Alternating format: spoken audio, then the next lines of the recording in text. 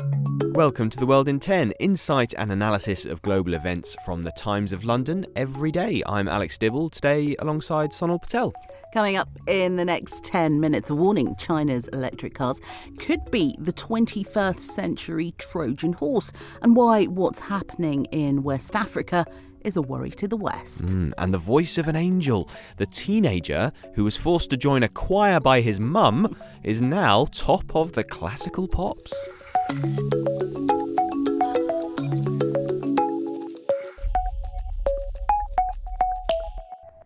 In the global power struggle such that it is, could electric cars be the undoing of the West? That's the warning out today. Professor Jim Saker is the one who's made this warning. He is the president of the Institute of the Motor Industry in the United Kingdom. And what he's essentially saying is that China could press a button and cause an awful lot of electric vehicles to simply stop working all over the world, in Europe, in the UK, elsewhere. The Times' transport correspondent Ben Clatworthy joins us on The World in 10. Ben, very simple question to begin with. How is he saying that could happen? So he says that these so-called connected cars, electric cars that are highly clever, they're in many ways the future of motoring, that they could be remotely immobilized by officials in China. Now, he says that's because ultimately they are connected. Lots of them use app-based technology and so on, and that the government there could, by basically using their companies in China, somehow have a way that the cars are effectively able to be overridden that would cause them all to simultaneously stop. In his report, he says the threat of connected electric vehicles flooding the country would be the most effective Trojan horse that the Chinese establishment has if Beijing wanted to destabilise the UK economy. Ben, can I just ask, what is the solution? We can't just ignore Chinese products, can we? No, we can't. And it would be naive to say that we should completely ban anything to do with China and electric vehicles. What I think there are growing calls, though, is to say that we should take stock of their involvement in the electric car industry. Some in the industry are saying that actually we should potentially even pivot away from this reliance on thinking that the next technology is electric cars and look at hydrogen. Fascinating stuff. Ben, thank you. And another thing that I was interested in, China says it has now overtaken Japan and become the biggest exporter of electric vehicles in the world.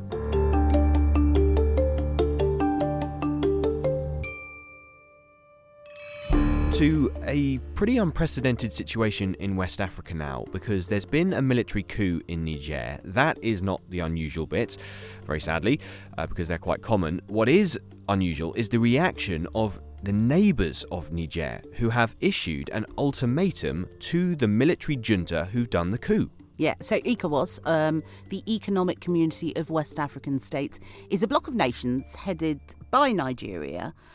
It, in a move we haven't really seen before, has given the junta 7 days to reinstate the president of Niger, Mohamed Bazoum, or face military action. We've had something like 7 coups in the region in just as many years.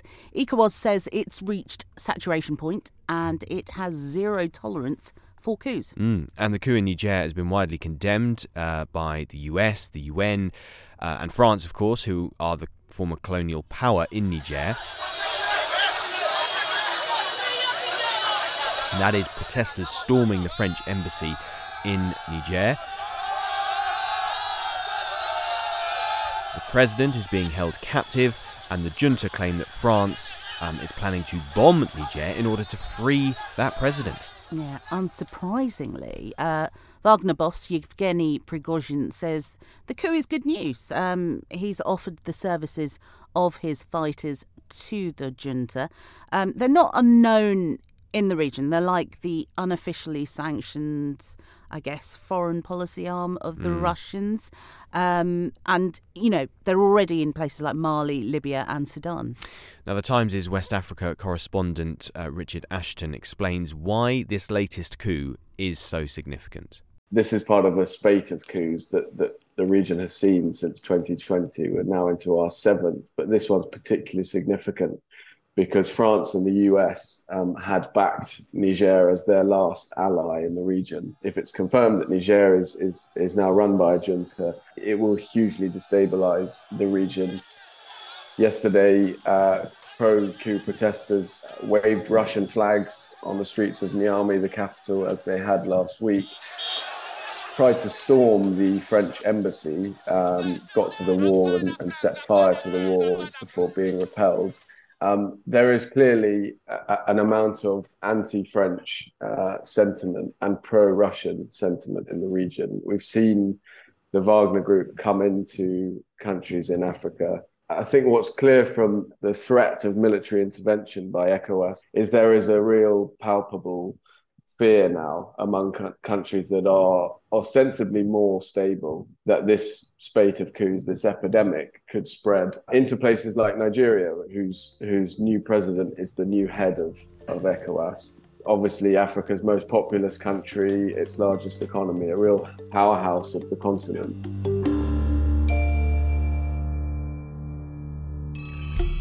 I've come down to the 11th floor, looking out over a grey London cityscape. Foreign desk editor Susie Jagg is here to brighten things up. Tell us what you've got coming up online, Susie. Australia and America have done the biggest military pact between themselves since the Second World War, and it's all to counter the threat of China. It'll be more American troops in northern Australia, amphibious vehicles, and more importantly, American spies embedded with Australian intelligence networks. It's all about America creating a base in the Pacific, and, as I say, the threat of China. Yesterday on The World in 10, there was a great story about how augmented reality is coming to the opera. It's kind of 21st century meets classical culture. Yeah, and now the number one album in the UK classical chart is from a 14-year-old boy from London. Truly the 21st century meeting classical culture. This is Malachi Bio. Here he is.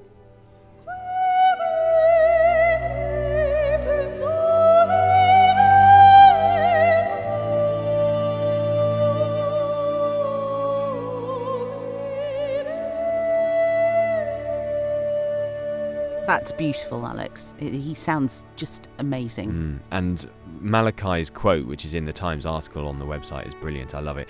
"I can't believe I've got a number one album. Thank you everyone for buying it.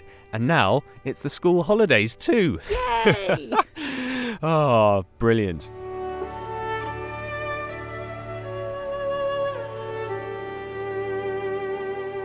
Before we sign off, Alex, on that wonderful note, quite literally, we can't go without mentioning possibly our favourite story on the Times app now. No, of course, no. This is a perfect reason to get a Times digital subscription because you can see pictures of a bear at a zoo on its hind legs. Now that is not unusual in and of itself. But this bear, has a rather saggy bottom. Yeah, it's really saggy and skinny legs. Also, it can't catch snacks properly. And when it sits down, apparently, to people who visited the zoo, Hangzhou Zoo, it looks a lot like a fed-up human. The zoo in China denies that it's a human. After many people raised questions. It says in a post on its social media, and it's kind of imitated a fake bear's voice, who says, "Some people think I stand like a person. It seems you don't understand me very well." Which very much sounds like a bear, Alex.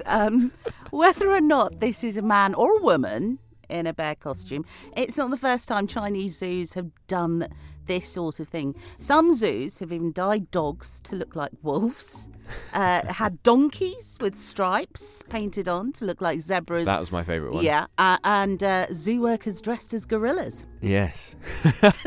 But this is not a human. No.